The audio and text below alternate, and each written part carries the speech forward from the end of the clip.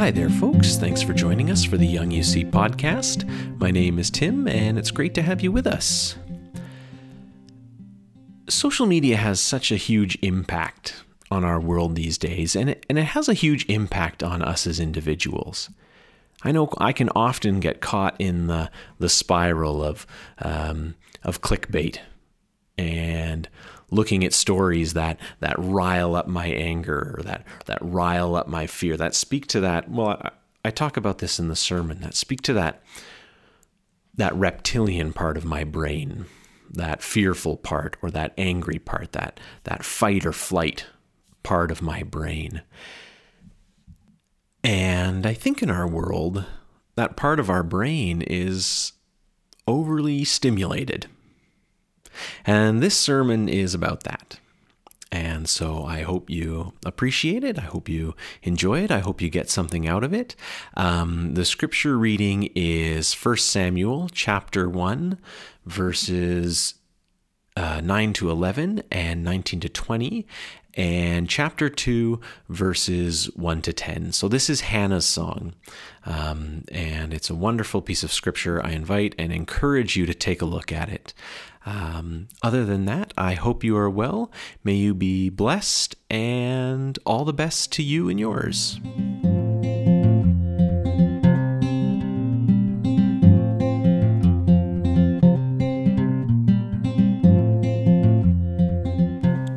Let's join our hearts together in prayer. Holy God, may the words from my mouth and the meditations in all our hearts be acceptable in your sight. Amen. So I want to start by asking you a question. What's wrong with the world? I'll wait. Chances are I could wait a long time, and I'm sure you could come up with a list. I don't know how long it would be or how inclusive it would be, but I suspect there are very few who would say, when asked, what's wrong with the world, very few who would say, well, nothing. Nothing's wrong with the world. Our lists may be different, but I think we're all in agreement that we don't need to look too far to see that something is wrong with the world, that the ordering of the world is askew. Most people seem to inherently get this, that something just isn't right. We have this sense that the world is off. That the society we've created, the civilization we've created, the culture we've created, that just how we've chosen to order everything is something's not working. And we can see examples everywhere for the ways it doesn't work. We can look at the effect on the natural world. And for some people, that's a big trigger. We can say, well, that's what's wrong. We can look at the thousands of children who die every day in the world due to preventable causes, mostly aligned with poverty. We can say, well, there's something that's wrong with the world. We can look at all the violence and the wars and the bloodshed, and some people will say, well, there's your example. That's what's wrong with the world. Or we can look at all the isms, the racism, sexism, all these, and other people can say, yeah, look at these examples. That's what's wrong with the world. All sorts of injustices that we see in the world, and we can point to them and say, well, you want to know what's wrong with the world? That's what's wrong with the world. And to be honest, this is why I get some Trump supporters, or a lot of conspiracy theorists. Not because I agree with them specifically, but for many people, these are outlets to express that something is rotten. Something is rotten in the world. Now, I may disagree greatly in where they've chosen to to point. What they say is rotten, or how they go about responding to it. But I can get on board with the idea and the sense that something isn't right. I get that. I think that's a big part of what life is for a lot of people. I think we all have this inherent sense that the world is not as it should be. So in our scripture reading for today, we're introduced to Hannah. And Hannah's world was also fundamentally disordered. The injustice and the cruelty that she's facing at home from her husband's other wife, who sort of teased her and chided her about not having children, and so not only is she living with the emotional pain of wanting children but being unable to have them, she's living with the social stigma that comes with in the ancient world, where that was your source of security, that was your source of well-being, especially for women. And so she's dealing with all this on a personal level, but also on a larger level, a communal level. The ordering of the world is equally messed up. It's also terrible. She lived in the period of the judges. So in the narrative history of Israel, the period of the judges was a time of real chaos for the people. It was a time of tribalism. They weren't a unified nation. It was sort of tribes and family groups and family clans. There was a circular pattern of disobedience by the people, and that was followed by violence and then peace, and then disobedience and then violence and then peace. It was a cycle, and it was the judges who were leaders who were sort of raised up and would guide the tribes of Israel to that time of peace. But by the time of Hannah, the reign of the judges had staled. There was civil war between the tribes of Israel. The priesthood was a corrupted shell of what it once was. It just things were not going well. The people of Israel were not doing well. They were fracturing. Justice was hard to come by. Violence was everywhere. And I try to imagine what people's Facebook feeds would have looked like in the time, or what their 24-hour news stations would have looked like. Probably they'd look something like mine looks like. Filled with reports of what the other side was doing. If you were a Benjaminite, it would be talking about how awful all those other people of Israel were. And if you were from another place in Israel or from a different tribe, you'd be talking about how awful those Benjaminites were. Look at what they did again this time. It would just be a lot of likely finger pointing and blaming and recounting how horrible the other side is.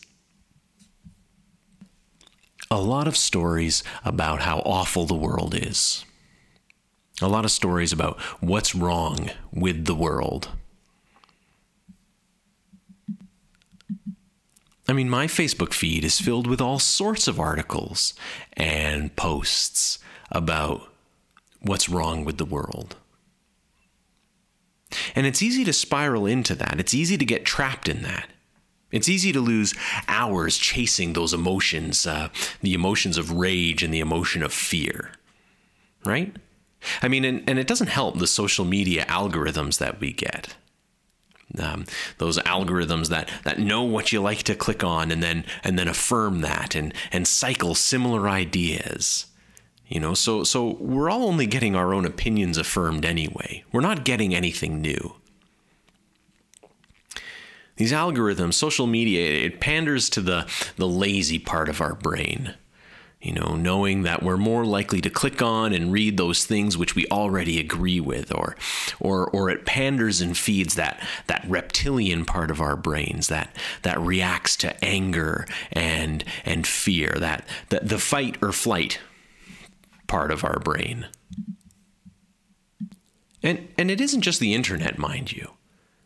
Well, that's probably the biggest player these days. 24 hours news stations, we tune into the ones that affirm our fears of the world, the ones that make us angry with the other. You know, there's enough options out there that we pick what we want to pick, what we want to read about, what we want to hear about. And it's exhausting to constantly be hearing bad news that keeps us on edge, news that keeps us afraid, news that keeps us angry.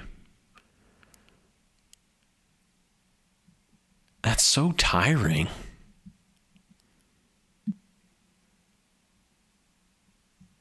It really is. And these days, especially since the pandemic hit, when you know, we have more time in our homes, we may have more screen time.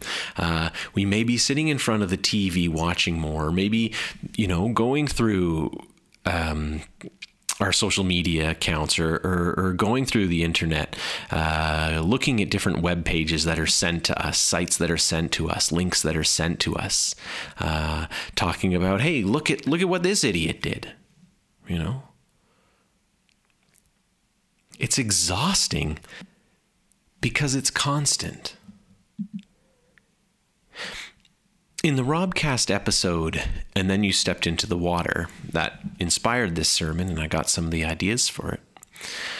Rob Bell says, it's possible to spend an extraordinary amount of energy giving your headspace to the ridiculous ways that people have lost the plot. And here's the thing that he highlights in the episode. Like, we already know all these ways the people have lost the plot. I do. The odds are you do as well. Anything that is going to be affirmed by social media for me or affirmed on TV for me is something I already believe. Something that I already know.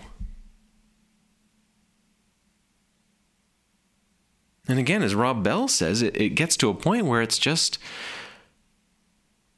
incredibly boring. Nothing new is offered by it. I know some people are just idiots. I don't need to be reminded of a new way a particular person is an idiot every day. It gets to a point where it's just unproductive. It's not even unproductive, it's counterproductive. So when I look at my Facebook feed, when I look at what people send me, I see the same stuff, different day. So-and-so did this stupid thing. You know, this person is crooked. Here's another example of this person being crooked. Here's another example of this person being crooked. Look at what this group of people is doing to that group of people. Again. I shouldn't say it's counterproductive. That's perhaps not accurate or fair. It can be counterproductive. It can also be productive. I don't want to say just ignore all news or ignore all negative things. The issue is when that's all we do. When we feed our anger, when we feed our fear. And that's it. What I appreciate about our scripture reading for today, about the story of Hannah, is the song. Because the song does something different. The song isn't just Hannah crying out, "Oh, here's what's wrong with the world. Let me tell you." Hannah's offering something new. And she falls into this beautiful subset of the prophetic tradition. There's a few marvelous examples of women singing, of women prophets singing. And so here we have Hannah's song is a wonderful example of it. Probably the most famous example we would know is the Magnificat, Mary's song. And they're not just songs of praise and celebration, they're prophetic. And when I say prophetic, I mean they offer an alternative. They're not just saying, "Hey, look at how awful the world is." And this is for all the prophets. They're not just saying, "Hey, look at how awful the world is. Look at how disordered it is. This is terrible." The role of the prophet isn't just to do that.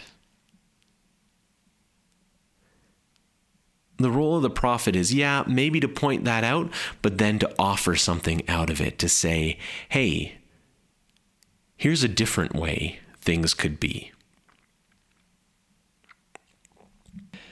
In Mary's Magnificat, she imagines a world where the world is completely turned upside down, where the hungry are fed, where the lowly are raised up, where the powerful are brought down. A world that is completely turned upside down. And this is exactly what Hannah's song offers. This is what she imagines in this broken world that she lives in, a painful world, a world of injustice, a world of violence. Hannah just imagines something different, something new, something holy and good. She imagines a world where the poor are brought up from the dust, where they sit with princes. She imagines a world where, again, like Mary, where those who are hungry are fed, where those who are poor are rich. I mean, it sounds so utterly simple.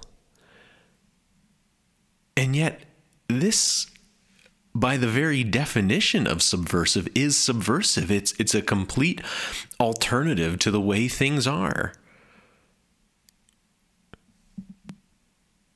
In my Facebook newsfeed, probably the one area where I get something refreshing and life-giving is in permaculture. It's for those who don't know, it's short for permanent agriculture.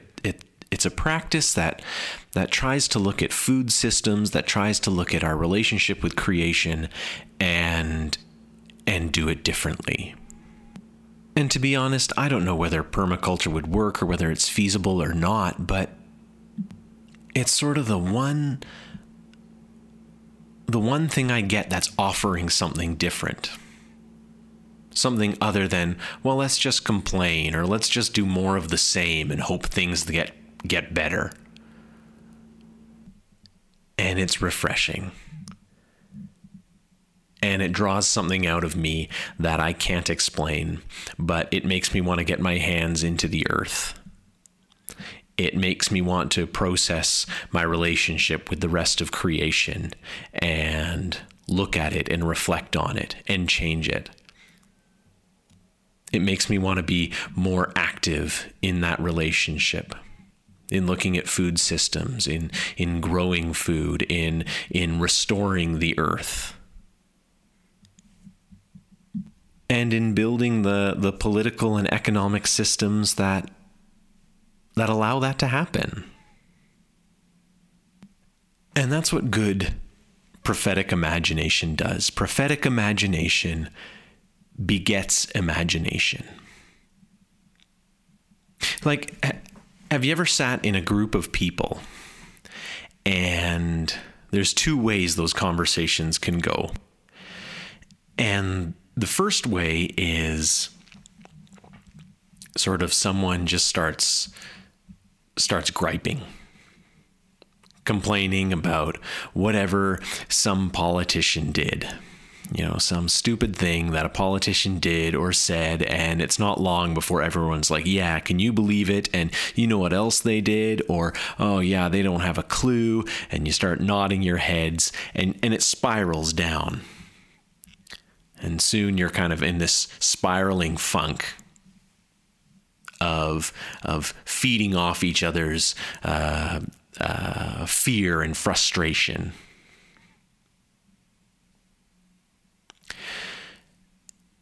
But the other way those conversations can go, and this is where the prophetic imagination begets imagination goes, is, well, sometimes these conversations can turn into creative outlets for everyone.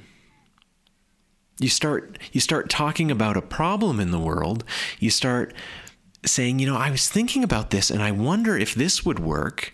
And soon people are bouncing ideas off each other. They're hearing what one another has to say and throwing in their own thoughts, their own 2 cents. And if you blue sky think it, if you let it go blue sky, which is, not putting limits on it, because that's always a temptation. Someone will always try to bring it down. Oh yeah, well, we can't because, but if you can get away with just blue sky thinking it and letting your imagination soar, the places you can go are marvelous and wonderful and potentially life-changing, maybe even world-changing. When we get stuck on the problems and spiral down on the problems, we lose that song. We lose that song that imagines something different. We lose that song that participates in creating something new. But that's what we were made for. We were made to sing those songs, to sing with the prophet Hannah. We were made to sing with the prophet Mary. We were made to imagine a new creation made in a different image than our own. To create something new. Don't give that up. It's what you were made for. It's who you are. Not a sustainer of an old world, but a creator of a new one. Thanks be to God. Amen. Thanks for listening to the Young UC podcast. If you liked what you heard, go to youngunitedchurch.com. There you can hear past sermons, music, and learn a little bit more about who we are and some of the outreach that we do. All of our work in the world, from supporting outreach in Winnipeg, to sponsoring refugees, to creating content for listeners like you, is supported by donations. If you'd like to support us, please find us through Canada Helps or directly through our website. Thanks very much, and have a good day.